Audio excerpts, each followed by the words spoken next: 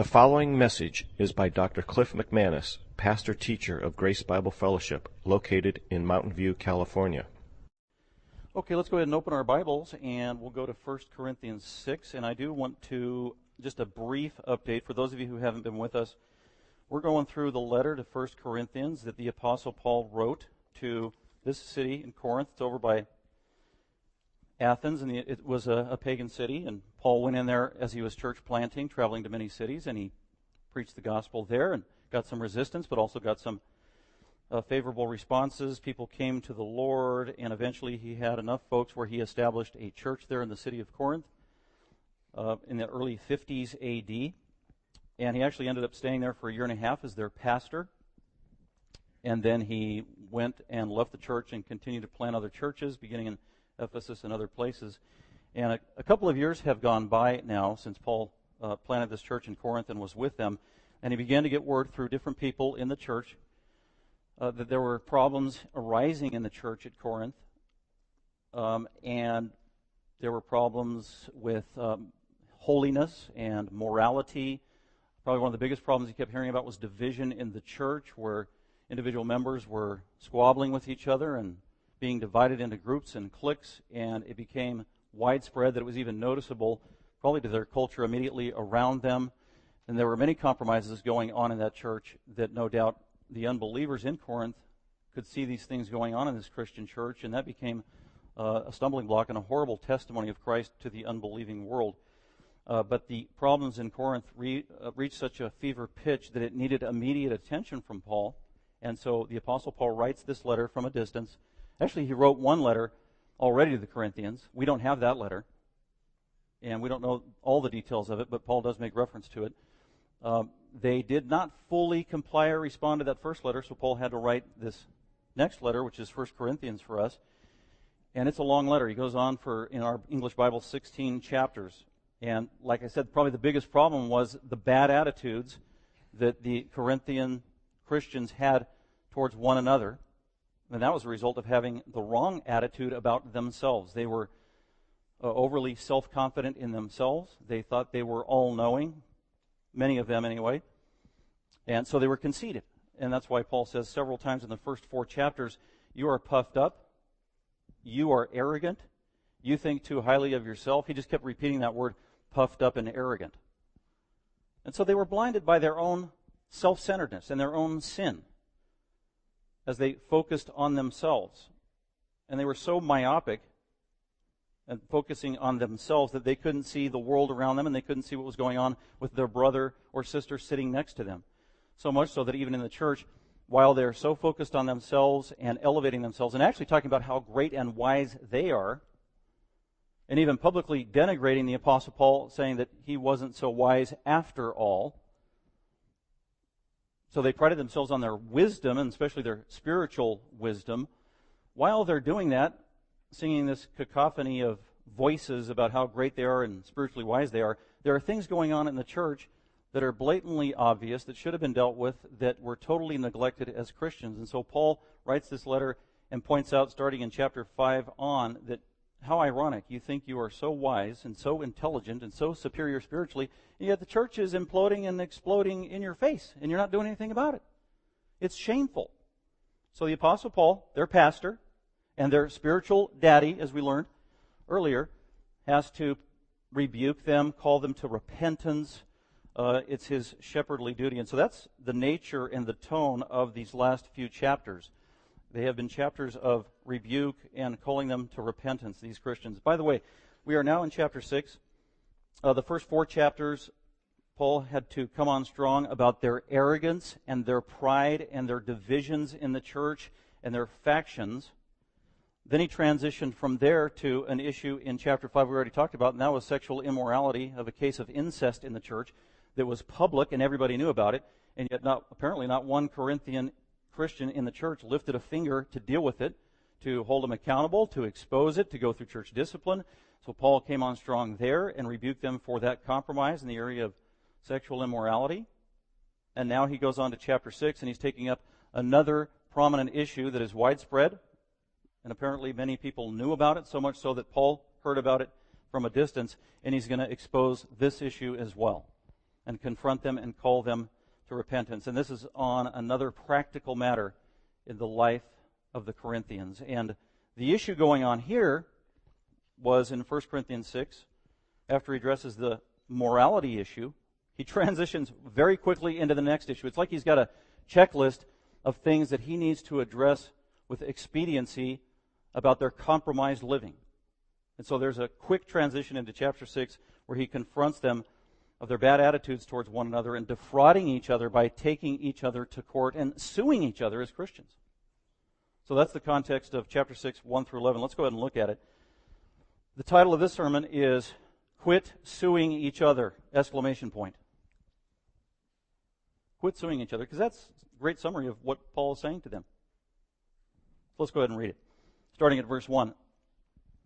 I'm reading out of the New American Standard. Does any one of you, when he has a case against his neighbor, dare to go to law before the unrighteous and not before the saints? Or do you not know that the saints will judge the world? And if the world is judged by you, are you not competent to constitute the smallest law courts? Do you not know that we, as Christians, shall judge angels? How much more? Matters of this life.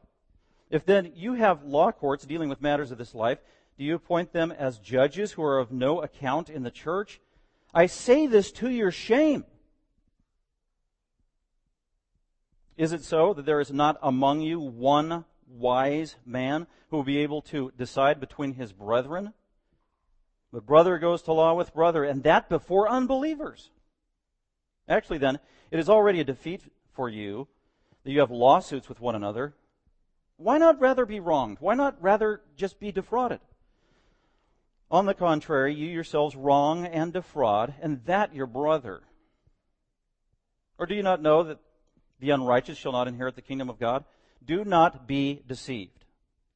Neither fornicators, nor idolaters, nor adulterers, nor effeminate, nor homosexuals, nor thieves, nor the covetous, nor drunkards, nor revilers, nor swindlers shall inherit the kingdom of God. And such were some of you. But you were washed, and you were sanctified, but you were justified in the name of the Lord Jesus Christ and in the Spirit of our God. Quit suing each other. Many people like practical application from sermons. So periodically I'll get a question. So how do I apply this, Pastor? What's the practical application of this sermon? I put it in the title. Make it easier for you. Quit suing each other. Boy, if you just walk away with that, bing, you got the essence of what Paul's talking about.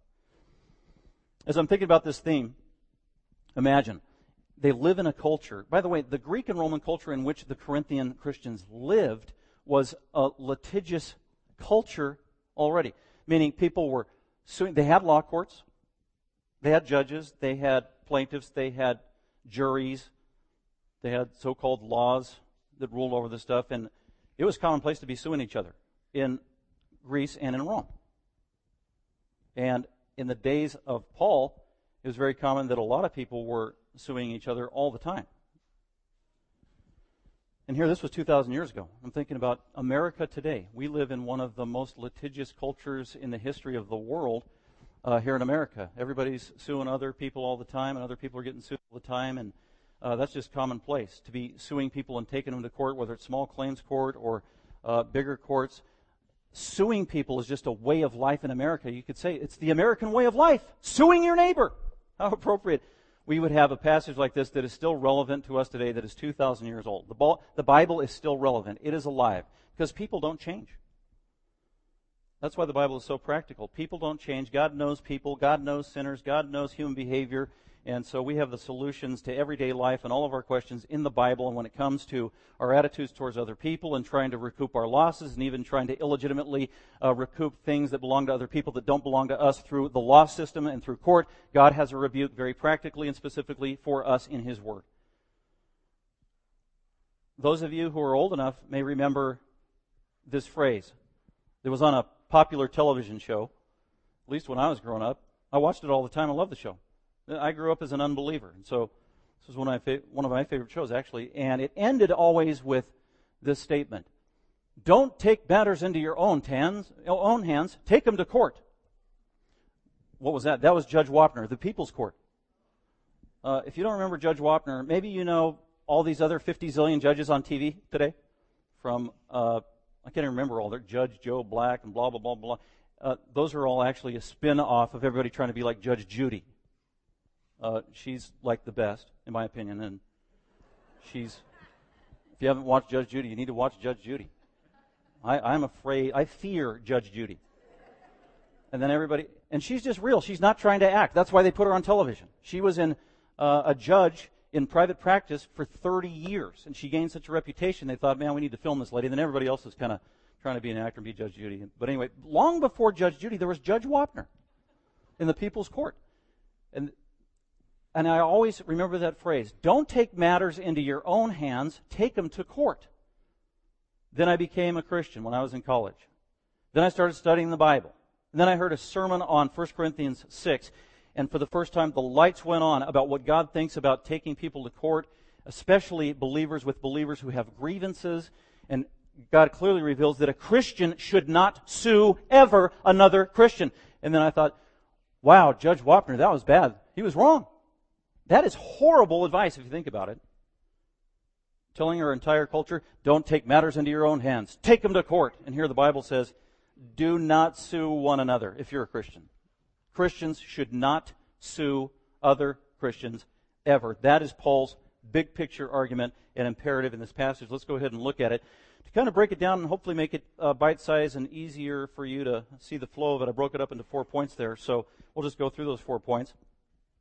An easy way to divide this, if you want to get it into 2 big chunks, would be verses 1 through 6 is the problem, and then verses 7 through 11 is his solution. That's kind of a twofold division. But there is progression in his argument, so that's why I broke it up into 4 points there. Paul is talking to Christians. He assumes they're Christians. That's an important point. The Corinthian church, they were messed up. They were compromised. They had problems in every area of life. Their sins were from the smallest to the most egregious and gross. And what amazes me is Paul, up to this point in 6th chapter, he never assumes or accuses them of not being Christians. That's very practical for us to think about. Which reminds me once again, as a Christian myself, and as a pastor, that Christians can get involved in sin. No, let me add to that. Christians can get involved in gross, unbelievable sin. We know that from Paul and all the Christians that he dealt with in all of his letters. So it's an important overriding principle to keep in mind. So let's go ahead and look at this as Paul's trying to deal with this very difficult, divisive situation of Christians suing other Christians in the Corinthian church. Verses 1 through 3. In light of your authority. Don't sue each other as Christians in light of your authority, Christians. Starts in verse 1. Does any one of you, so he's assuming he's talking to believers, Bible-believing Christians who are familiar with the Scriptures. When Paul there was for 1.5 years, no doubt he took them through an Old Testament survey class and told them all about Jesus that he knew and the divine revelation that he had. So they had a big reservoir of biblical truth and revelation that they could tap into. And so he starts by asking a question, reminding them of something very basic and something they should know. It's like a no-brainer. By the way, big picture observations in verses 1 through 11. In this discussion, Paul asks 9 questions of the Corinthians. 9. Most of them are in verses 1 through 7. As a matter of fact, there are several questions he just asks in a row. Boom, boom, boom. He starts out this issue by asking a question. What is Paul being? He's like the interrogator. He's being a lawyer, is what he's doing. Oh, you want to take people to court? I'll take you to court. Sit on the witness stand, and I'm going to grill you with 9 penetrating questions. And that's what he does. So there are 9 rhetorical questions in this short passage that Paul asks. And asking questions is practically very helpful in many ways. If you go through the Gospels and read carefully, look at how many times Jesus asked questions. Typically, when some of the Pharisees or Sadducees tried to corner him and they asked him a question, he would respond not by an answer. Many times he would respond with another question. That's why in a court of law, asking questions is absolutely a priority, paramount, and important. And that's why the judge is listening very carefully to the lawyers as they ask their questions. That's why in biblical counseling, rule number 1, according to Jay Adams, and I agree with him, is the first thing you do, you don't make a diagnosis. You don't give a solution or a remedy. The first thing you do as the biblical counselor is you ask questions and listen to the answers. And ask more questions. And ask cross-examining questions. And write down the data and get the facts. You're fact collecting. So asking questions is absolutely vital for many things. It's number 1, bringing you up to speed, getting the information, getting the data. Another thing that it does is it helps you make a diagnosis of the problem. It also helps you expose the problem, especially exposing inconsistencies. Somebody who's not telling the truth, if you ask them enough questions, it will become very clear that they were lying. Because with all your questions, it's like, well, wow, your answers don't add up. They are antithetical to one another. Man, I think you must be bluffing or lying somewhere. So asking questions exposes inconsistencies in thinking, in words spoken, and in actions. And so that's what Paul's doing here. He's got 9 questions. So he goes right for the jugular with these sinning Corinthian Christians, whoever they were that were sinning suing other believers. He says, does anyone among you Christians here in the Corinthian church, when he has a case against his neighbor, when he has an issue against a fellow neighbor, when he has a civil problem or disagreement with a fellow Christian, a case against, when you have a problem, a matter, a dispute with another brother that could be on a legal level. That's what he's talking about. And these were not big cases, by the way. These were small, petty, mundane cases and grievances against one another. This wasn't like committing murder, or these were not criminal offenses at all. We know that from the end of verse 2, where he said they are the smallest issues. That's the word he used. These are little, these are small, these are petty, these are mundane, these are not life-changing. These can be absorbed simply through communication and forgiveness with one another. Have you tried that? So that's the nature of these cases that he's hearing about. Oh, you're having disputes? Tell me about it. Oh, that's pathetic. Really? Christians are squabbling about that? You're trying to sue each other over that? So that's the tone, that's the nuance of what he's trying to get at. Does any one of you, when he has a case against his neighbor, dare? In other words, this is just categorically clear in Paul's mind. This should not be happening. I can't believe I'm having to address this issue. Any of you dare to go to law? You mean you're suing other believers, which was a sin and a major compromise, but it was compounded with another sin. First of all, you're suing each other. Not only that, but it's before the unrighteous. The word Paul uses here is the unjust. What's a judge supposed to be? First and foremost, just. Understand the law, fair with the law, fair with each person and each party. Unbiased, unprejudiced. And Paul's saying, you're going to corrupt court, you're going to godless court, you're going to godless, unjust, unfair, shallow, human, non-supernaturally thinking unbelievers to settle the matters between two. Really? Paul is aghast. This is a rhetorical question. It demands the answer in its question. I cannot believe that you are going to court suing each other and you're doing it before an unrighteous judge. And you're not going before the saints. What a contrast. The saints, that's the word for holy ones. What is God first and foremost? He is holy, holy, holy. And so God makes a huge contrast here between unbelieving judges who are unrighteous and unjust. And one of the main reasons they are unjust and unrighteous is because they don't know the God of the universe. They don't know Jesus the Savior. They don't know God's law. They can know things on a human level, but they can't understand things on a supernatural, spiritual, and religious level. They are limited. A judge who is not a believer is limited in the counsel and the analysis they can give, especially between two believers who may be having a grievance over a spiritual matter. There is no way in the world that an unbelieving judge can referee and mediate over that. Absolutely impossible. And so that's why Paul says it's unbelievable. If you got disputes with one another, you should be going to the holy people in the church, letting the church settle your grievances and help you. Verse 2. One of the correctives that the Corinthians needed was they needed their thinking adjusted again. Remember, they had inflated attitudes about themselves and how wise they thought they were. But they also lacked information, or they forgot basic information. In this case, they forgot very basic information. Well, speaking of legalities, speaking of judging, speaking of going to court, speaking of settling disputes, did you forget a very basic reality of the Christian life? That's verse 2. Or do you not know? Or do you not know? That phrase, Paul uses that 10 times in the book of Corinthians. He uses it down at verse 9. Or do you not know? Do you not know? That was a rebuke. Jesus did that all the time, that same kind of phrase or question. Let me remind you, have you forgotten? Have you forgotten the Scriptures? Do you not know the Scriptures? Or do you not know? Or let me remind you of what you do know is in God's Word. Do you not know that the saints, okay, that's every Christian. If you're a Christian, you're a saint. If you are a Christian, you are a holy one. Isn't that an amazing thought? What a blessed thing to be reminded of today, being with God's people. Maybe you had a lousy week, you were compromised in sin of some sort, you were down in the dumps in terms of your thinking, you were feeling worthless before Almighty, Holy God, and Jesus doesn't love me. And then we are reminded from Scripture that if you are a Christian, you believe in the gospel, you've been born again, then you are a saint from God's point of view. You are holy, holy, holy. You are sinless. Isn't that good news? That is good news of the Christian gospel. And even though the Corinthians have been compromised with sin, and they just looked yucky, dirty, filthy, squabbling with each other, fighting with each other, involved in sexual immorality, neglecting to implement church discipline. The church was a mess, and yet Paul calls them, you are holy. You're holy people. You've been redeemed by Almighty God. That's who you are.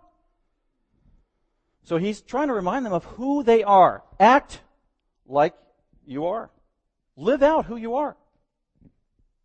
You've forgotten. You are so influenced by the world around you and maybe your past, you've forgotten who you are as a Christian. Do you not know that the saints, all Christians, plural, will judge the world? That is amazing thought.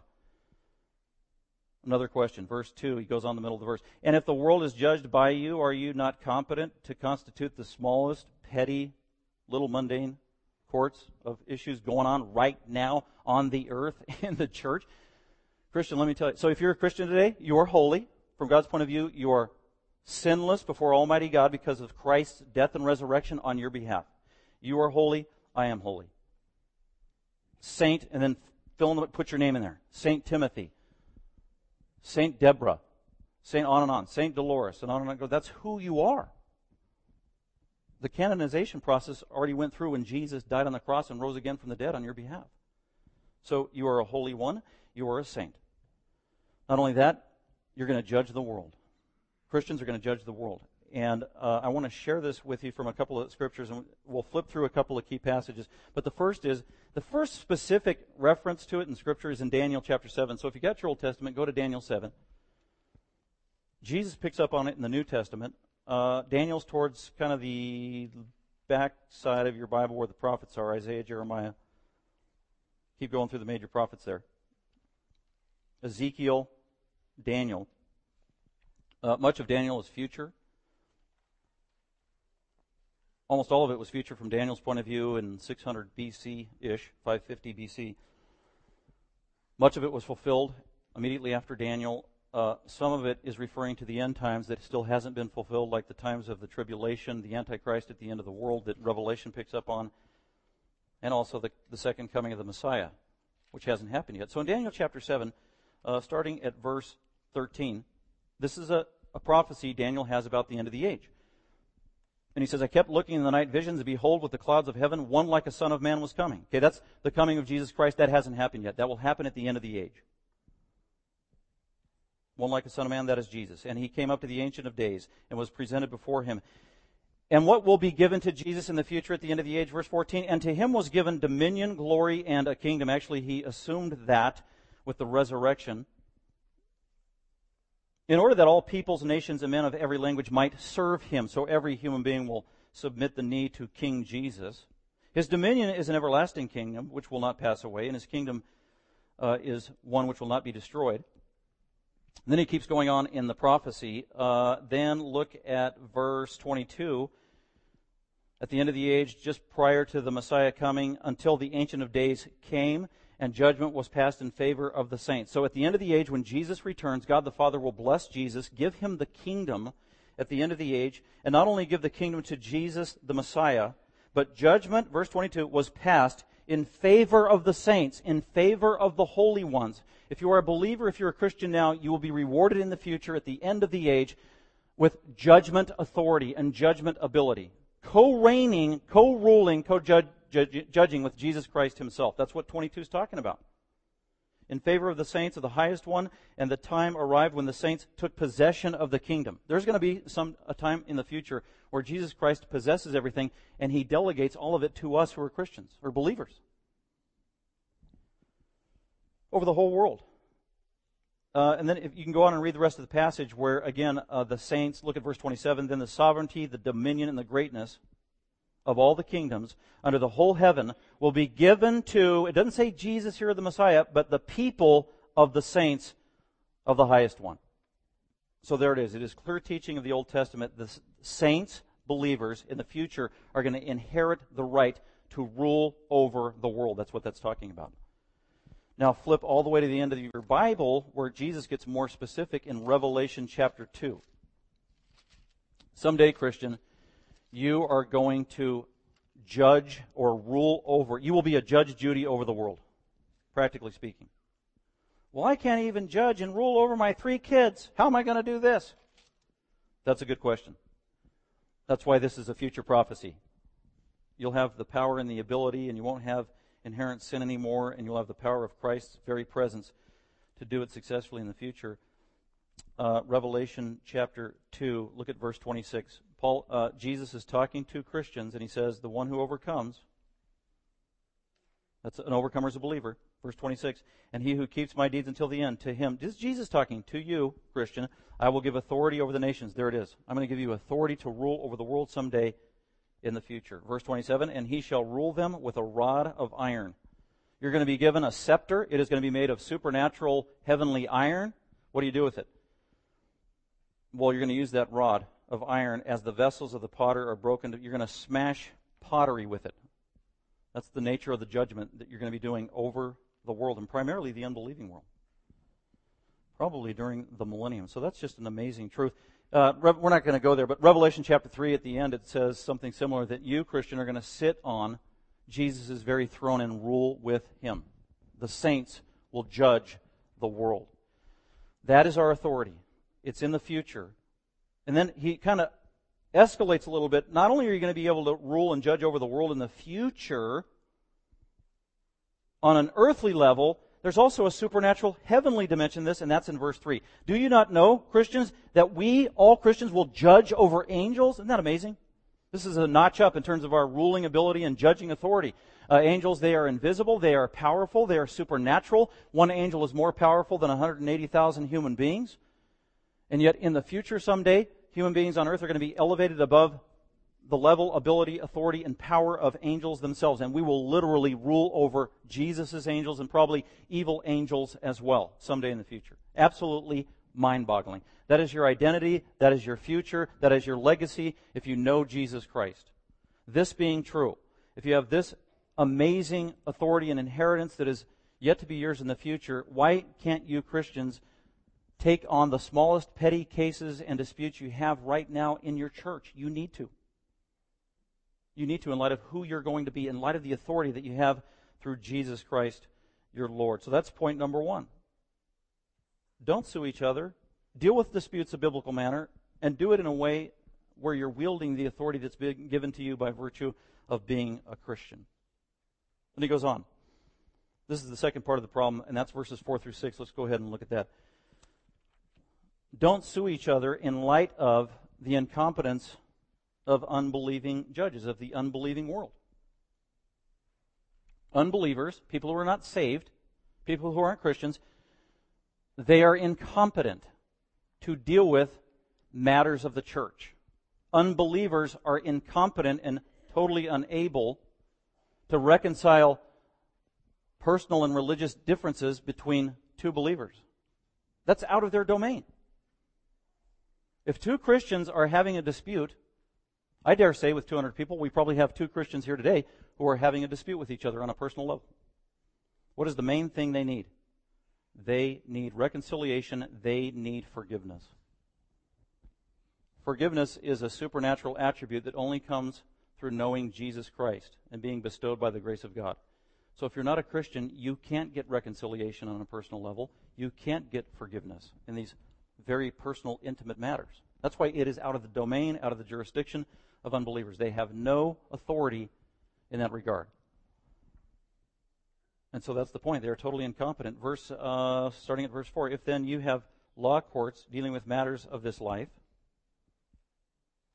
In other words, you're going to court over petty matters of everyday life. If then you have law courts dealing with matters of this everyday life, do you appoint them as judges who are of no account in the church? It's another question. You've got these small matters that deal with personal life and probably church life, and yet you're going to unsaved judges outside of the church? Why are you doing that? And then there's a point of emphasis here on what Paul thinks of unbelievers. In verse 1, Paul called unbelievers unrighteous. They are unjust by nature. He calls them something else in verse 4. Depending upon your English translation, it's translated about 4 different ways depending upon your English translation. The New American Standard says that unbelieving judges or unbelievers are those who are of no account. The literal Greek word is they are despised. They are despicable. Unbelievers, in terms of their very nature, are despicable and despised from God's point of view by virtue of their rejection of the gospel of Jesus Christ. It is a synonym for being an unbeliever. So this translation, who are of no account, that is very watered down, doesn't do justice to the Greek word. They are despised.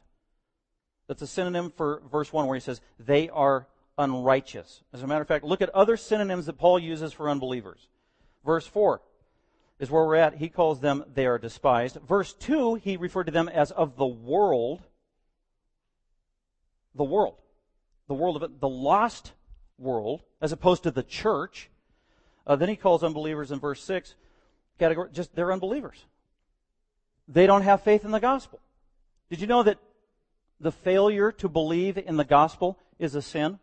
As a matter of fact, it is the most egregious sin of all. To hear the gospel of Christ and to reject it. And so he calls them, they are unbelievers. They are not people of faith. Someone who doesn't have faith can't possibly operate in the realm of spiritual matters.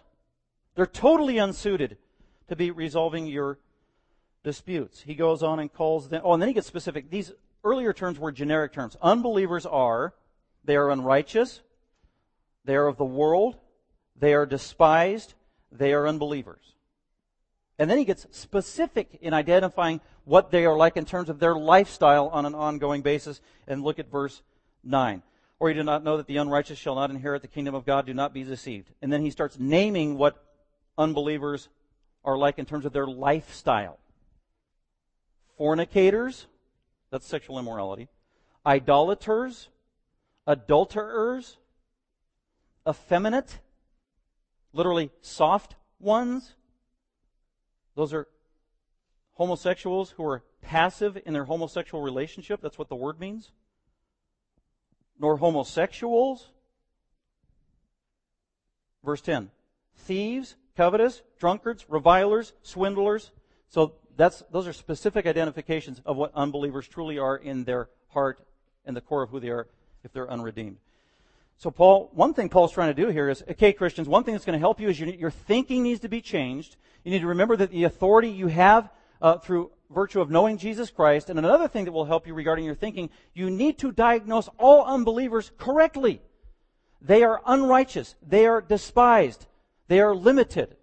They have rejected the gospel of Christ. They can't operate in the spirit realm whatsoever. They are lost. And here are there's their life patterns right here. They're not inheriting the kingdom of God should they die now. Meaning they're not going to heaven at this rate. You cannot entrust the most dear issues of your life into the hands of those kind of people. That needs to be reserved for the church. So that's Paul's argument here. Don't go outside the church settling his issues. Verse 5, here's Paul's motive in this rebuke. And he's coming down pretty heavy-handed. He says, I say this to your shame. I am trying to shame you. I am trying to embarrass you. I'm trying to woo you into repentance over this matter. It has got to stop. There is zero tolerance for Christians suing other Christians in the church. That's the principle. So, and then immediately you think, well, what about if? No. Well, here's the exception clause. No. That's not the teaching of Scripture. At no time should one Christian ever sue another Christian. Categorical, black and white. That's so black and white. Yeah, it is. You think so black and white. Well, the verse is black and white. God is black and white on this. Christians don't sue other Christians. Well, wow, that could have some complicated implications in my personal life. Yeah, it can. Wow, I could lose out and suffer loss if I really applied that. Yeah, you can. Well, I might lose a lot of money in this if I really did. Yeah, you probably will. That's the point. Be faithful to God. Trust Him.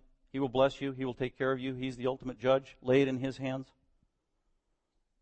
So that's why that was life-changing the first time I ever heard this truth out of Scripture. And then it just changed my thinking forever. Okay, I can't ever sue another brother and sister in Christ. And so sure enough, with time, God's going to challenge your convictions. He's going to challenge your thinking. And there was a time where my wife and I, we got into a situation where we owned a property and we were renting it out because we weren't living there. And we had a professional maintaining it for us, a property manager.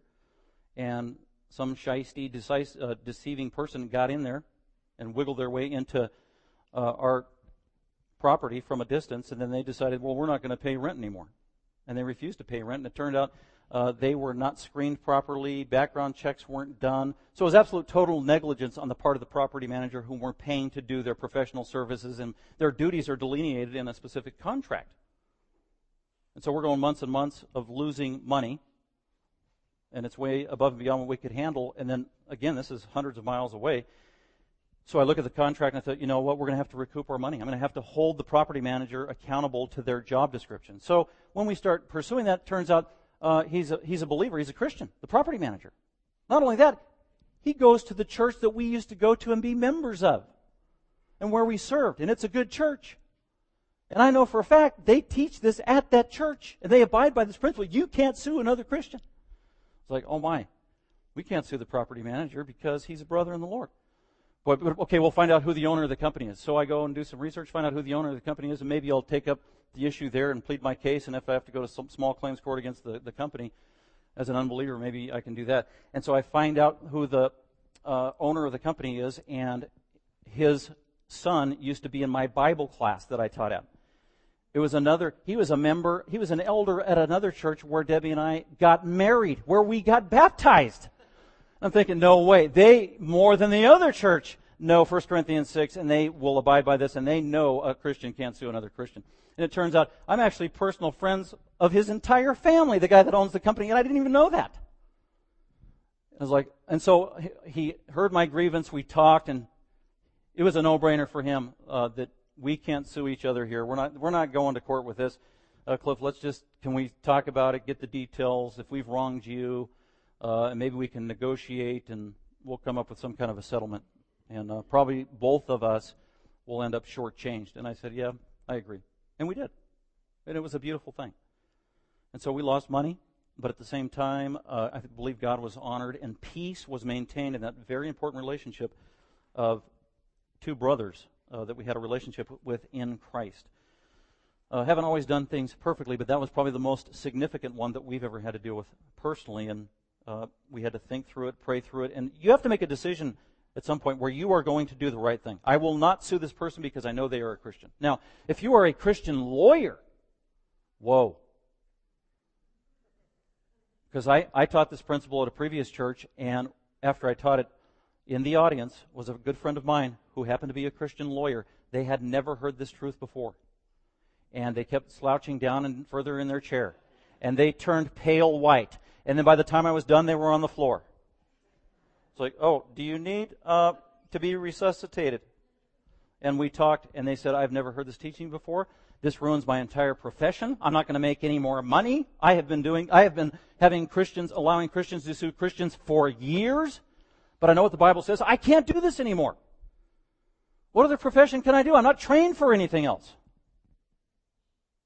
That was the beginning of a major challenge to their thinking and their entire worldview at a very practical and personal level. And over time, they were starting to find out the boundaries. I guess I'll have to limit myself to cases where it's unbeliever against unbeliever or criminal issue or whatever, but it was very difficult for them to sort that out. But they were trained totally from a secular point of view.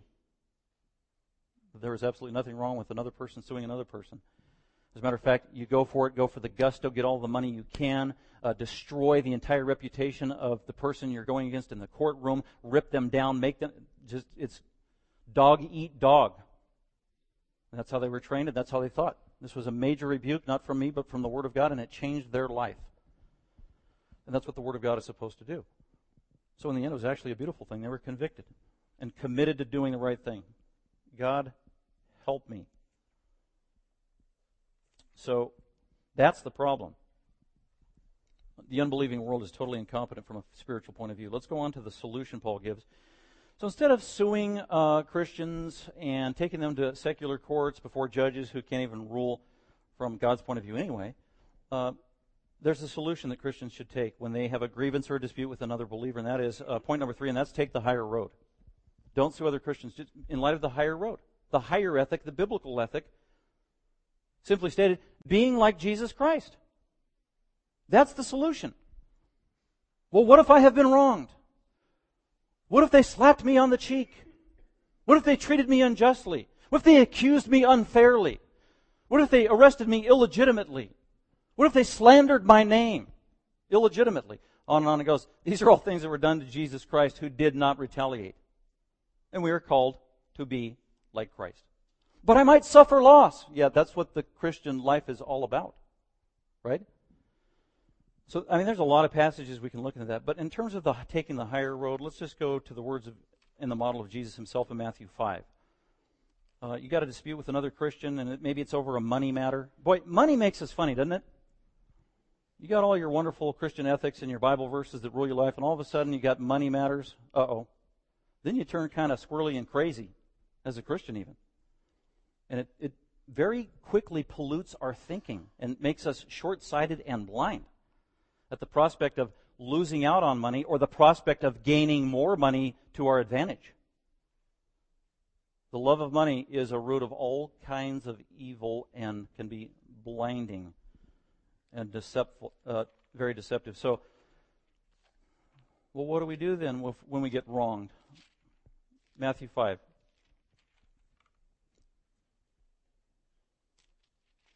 First is this verse 9. Blessed are the peacemakers. You got a dispute with a believer, then make peace. Insofar as it depends upon you, be at peace with all men, especially another believer. You have common ground. You are in the same family. You are family members. You have the same Father. You have the same Savior. You have the same Holy Spirit. You belong to the same church. You will coexist in the same heaven forever. Imagine that. Really, I have to? Yeah. You got to get along then. You might as well get along now. If you deliberately pursue peace with your fellow Christian, God will bless you. Don't you want to be blessed by God? I do. Man, I need more blessings in my life. I have a shortage of blessings, and that's because that's my fault. I short-circuit the process all the time. God, I want more blessings. Well, here's one way. Be a peacemaker. And if you're typified by being a peacemaker, the promise is you are a son of God. What does that mean? You are giving evidence that you're actually a Christian, a follower of Christ. This is what Christians do. They make peace. They forgive. They reconcile. They don't hold on to bitterness. They don't hold on to grudges. They don't sue other Christians. That is not peace. So take the higher road. I want to be blessed by Jesus. I want to be blessed by God. I'm going to make peace. Jesus goes on again on this theme, same chapter, Matthew 5, verse 38. You have heard that it was said. You've heard that it was said. What he's referring to? The Pharisees and the Sadducees and the scribes have twisted Old Testament teaching, getting you to believe that the Old Testament actually teaches that it's eye for eye and retaliation. That is not what Scripture teaches. That is not what Moses taught. And that's why Jesus doesn't say, the Scripture says. Jesus doesn't say that. It doesn't say the Scripture says. He says very carefully, you have heard that it was said. Meaning, the Pharisees who teach you today have twisted Scripture, and here's what they have ingrained into your brain. Eye for eye. You know what that is? Sue each other. Sue each other. Sue each other. And Jesus said, that is wrong. It's not about revenge and retaliation and one-upping other people. An eye for an eye, a tooth for tooth. But I see, that's the contrast. But I say to you, the Lord Jesus Christ says to you, verse 38 was false. What I say to you is this, if you're a believer, do not resist him who is evil. Wow, don't fight back. Do not resist him who is evil. Well, what if they're trying to take my money? What if they're trying to live in my apartment for free and not pay me anymore? Do not resist him on a personal level who is evil. But whoever slaps you on the right cheek, by the way, these are personal, it matters here. Personal matters. Relational matters. But whoever slaps you on the right cheek, turn to him the other. The idea, it's not retaliation. That's the way of Christ. Verse 40, and if anyone wants to sue you, there it is, and take your shirt, let him have your coat also. Don't even go to court. Oh, you want my shirt? Here's my shirt, and you can have everything else I have too. I'm going to trust God with my livelihood. Verse 41, and whoever shall force you to go 1 mile, go with him 2. Verse 42, give to him who asks you, and do not turn away from him who wants to borrow from you. You have heard that it was said, you shall love your neighbor, hate your enemy, but I say to you, love your enemies and pray for those who persecute you, in order that you may be the sons of the Father who is in heaven, for he causes his sun to rise on the evil and the good, and sends rain on the righteous and the unrighteous. For if you love those who love you, what reward have you? Do not even the tax gatherers do the same? Wow, this is hard, this is challenging, this is impossible to do, by the way. Did you know that? Jesus is asking us to do the impossible. We can't do this on our own, in our own power, on a human level. Everything about this flies in the face of our natural tendencies and inclinations. We need supernatural ability to fulfill these requirements and this ethic. We need to be regenerate. We need to be born again. We need to be adopted into the family of God. We need to be saved. We need to be redeemed. We need to be made righteous. We need to be made believers. We need the Holy Spirit of God who created the universe and who raised Jesus from the dead to be living in our soul. And that is exactly what God has done for every Christian. You have the Spirit of God living in you. That is his whole point in 1 Corinthians chapter 6, verse 11, where he said, you have been saved, justified, and washed by Jesus Christ through the gospel and through the Spirit of God who lives in you. So you've been empowered and enabled to fulfill this impossible ethic as children of God. That's just the one verse I wanted to look at. The higher road. Go back to 1 Corinthians 6. Verse 7 through 8. Actually, then it is already a defeat for you that you have lawsuits with one another. Nobody wins. If you're a Christian suing another Christian, I don't care how much money you make in court, you're a loser. You've lost. It is a defeat for you. You've sinned against a fellow brother. You have sinned against Scripture. You have ruined the beautiful picture of Christ-likeness to the unbelieving world. You have marred the image of what Jesus Christ and His love is like to the judge who oversaw the case of two Christians fighting and squabbling. Jesus said in the Gospel of John, the world will know that you are my disciples by your love for one another. And when you fight and squabble and sue each other, you ruin that picture for the unbeliever. So that's why you've already lost. You're defeated. You're not advancing the kingdom of God. You're actually undermining the work of the kingdom of God by doing that. That you have lawsuits with one another. Why not? And then here's the reference to the higher road. Instead, Christians, instead of suing each other, why not be wronged? Go ahead, suffer a loss and be like Jesus, practically speaking. And again, these are rhetorical questions, meaning Paul's saying, why not be wronged? It's a command. You should rather be wronged. And the second one, you should be defrauded instead of trying to defraud a believer in court. The word for defraud there, he uses this 3 times in this passage. Defraud. It's a specific word. It means to steal. It means to rob. To illegitimately deprive somebody else of what belongs to them. That's what happens when you go to court with a fellow believer. If you win, you're not winning. You're a thief because you violated Scripture. Verse 8, on the contrary, you yourselves wrong and defraud, and that your brethren. So verse 8 is kind of the most important verse in this entire passage. That is the sin they were guilty of. You go to court and you steal, you're a thief, you're robbing each other, and defraud your fellow believer. Don't do that. Instead, take the higher road and be like Christ. Well, how can we be like Christ and take the higher road and fulfill this impossible ethic, and that's why he closes with this, 9 through 11. This is part of the solution. You are able to, you are empowered to by virtue of who you are in Christ. That's why he says in verse 9, he's got to give them another reminder. Again, the Apostle Paul is always addressing people's thinking to deal with their practical life problems. I have conflict with so-and-so. I've got this problem here. I've got this behavioral problem here. I've got this addiction here. I've got this. The first thing that needs to be addressed is your thinking and my thinking. And we need to be thinking in accord with the truth of the Word of God, the living Word of God. And it starts there. And so that's why he says in verse 9, or do you not know? Let me remind you. You're going to unbelievers to get judgments on practical daily issues of life. When consider again what unbelievers are really like and what their destiny is and what their future is. And one thing that was probably driving this was greed and covetousness and defrauding people of money. So money was probably the motive behind this. Getting money, amassing wealth, getting materialism, gaining an inheritance, and that's why he uses the word inheritance in verse 10.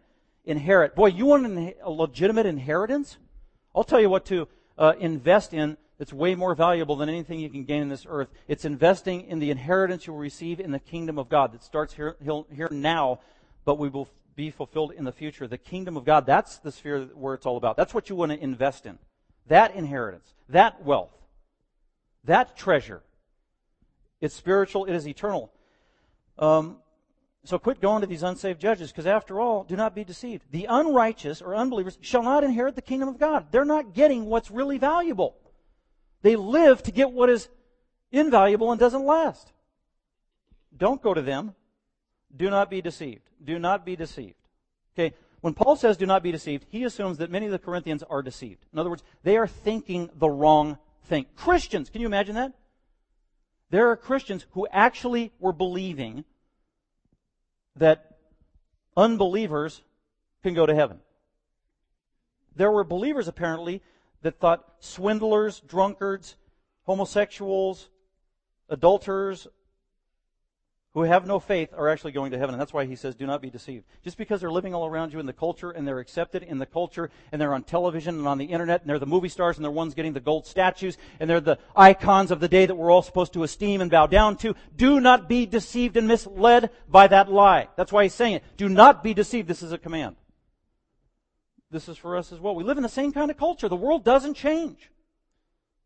Paul said the world will grow worse and worse anyway. We need this reminder. Christian, do not be deceived. Neither fornicators, these are sexually immoral people. And by the way, this is their lifestyle.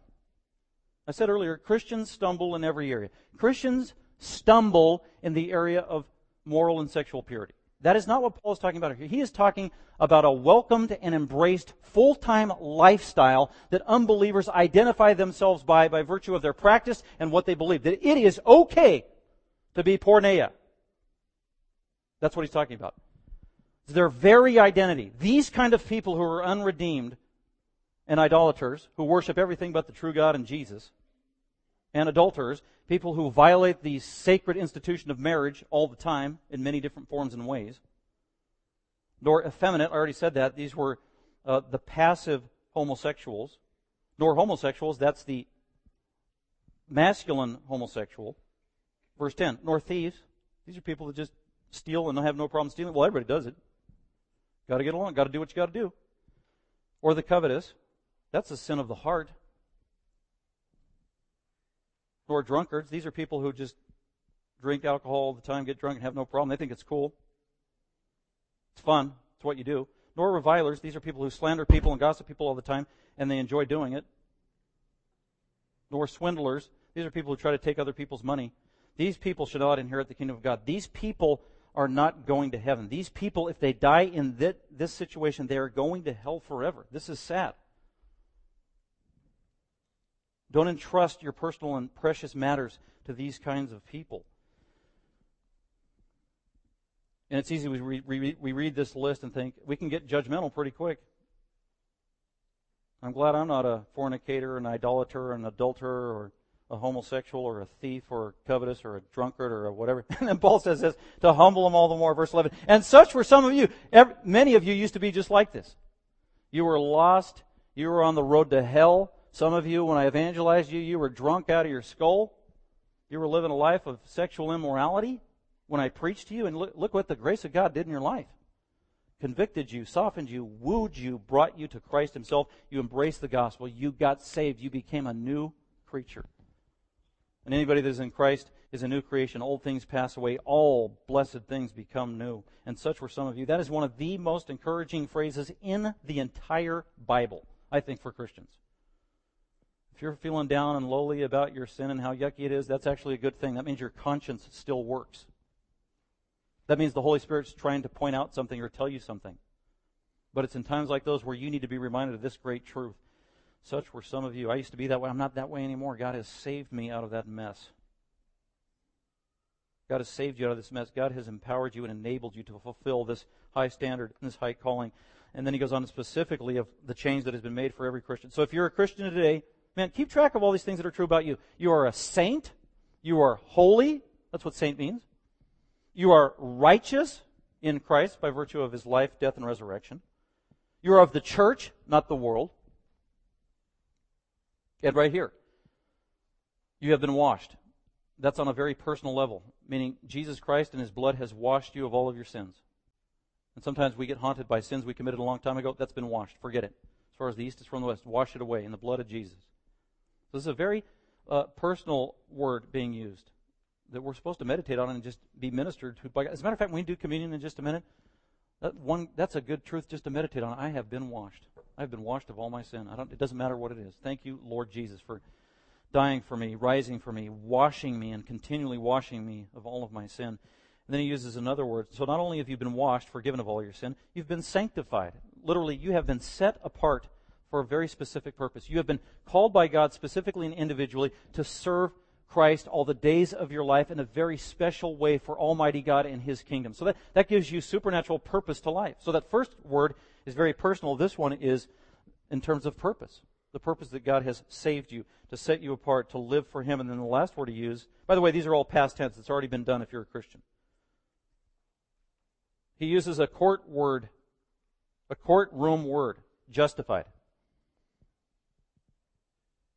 You shouldn't take Christians to court, but God took you to court. The Creator of the universe took you to court, and because you believed in Jesus, He slammed the gavel and He pronounced you innocent, not guilty. That's what justified means. Isn't that amazing? When God the Father looks down at you because you believed in the gospel, all He sees is the glorious, blessed Jesus Christ, who envelops you by virtue of your belief in Him, and you are now justified. It is permanent. It's a past action. It happened when you believed in the gospel. You are secured in Christ. You can't lose this status and position you have in Christ. It is an eternal gift from Almighty God. And all this happened, and all this glorious, wonderful news was possible through Jesus Christ, in the name of the Lord Jesus Christ and His gospel. And God used the Spirit of God to personally make it a reality in your life, where He applied the gospel to you. So as a result, Corinthians, stop suing each other. Change your thinking. Don't be so arrogant and proud. And so we all need to hear the same message. So here's what we need to walk away with from this on a practical level. Don't sue other Christians. Maybe if you have, maybe it's time to go back and apologize. And ask God for forgiveness at least. Don't allow other Christians to sue other Christians if you have any influence in that regard. Give them godly counsel. Hold them accountable. Also remember your authority that you have through your role in the church, being a part of reconciling believers with believers. Also maintain a proper view of unbelievers. They are lost. They are unjust. They have no part in the kingdom of God if they die apart from Christ. There's only two kinds of people in the world. Also practically take the higher road when you're confronted with that situation.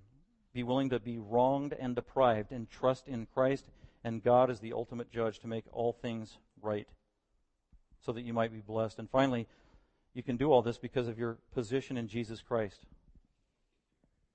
You've been justified, washed, cleansed, considered holy, not guilty, totally innocent because of what Christ has done for you. And with that is a wonderful way to go in to have communion and be reminded of what God has done for us in Christ. So let's go ahead and turn to 1 Corinthians chapter 11. We'll be reminded of, as always, of Paul's revelation regarding the purpose of communion for believers. So if you're a Christian, this is the call of God to you. You're invited to be a part of communion if you're a believer. And we do this as a symbol, as a metaphor, being reminded of how we recognize we were sinners and we ask Jesus Christ to forgive us based on His death and resurrection. And we keep doing this and taking communion until the Lord Jesus returns in the future. Verse 20 of 1 Corinthians 11. We'll start at verse 23. For I received from the Lord that which I also delivered to you, that the Lord Jesus, in the night in which He was betrayed, He took bread. So we have bread down here. When He had given thanks, He broke it, and He said, "This is my body, which is for you. Do this in remembrance of me." So we're remembering Jesus Christ giving His life for sinners. Verse 25, in the same way, He took the cup also after supper, saying, "This cup is the new covenant in my blood. Do this as often as you drink it in remembrance of me. For as often as you eat this bread and drink the cup, you proclaim the Lord's death until He comes." So that's what's going on in our mind as we take communion. We're proclaiming the meaning of the Lord's death, and how it applies to us personally. We have forgiveness of sin in Him. Therefore, verse 27, whoever eats the bread or drinks the cup of the Lord in an unworthy manner shall be guilty of the body and the blood of the Lord. Verse 28, so let every Christian examine themselves at the time of communion, and so let them eat of the bread and drink of the cup. In other words, make sure you are right with God and right with other believers or other people in your life. Confess your sin to Him, and you will be made right. Verse 29, for he who eats and drinks judgment to himself. He does not judge the body rightly. So it's a wonderful time to meditate in a very hands-on and tangible way with our blessed Lord. Thank you for listening. Dr. McManus is an author, seminary professor, and pastor-teacher of Grace Bible Fellowship. For more information about Dr. McManus, other messages, or resources, please visit gbfsv.org or call us at 650-630-0009.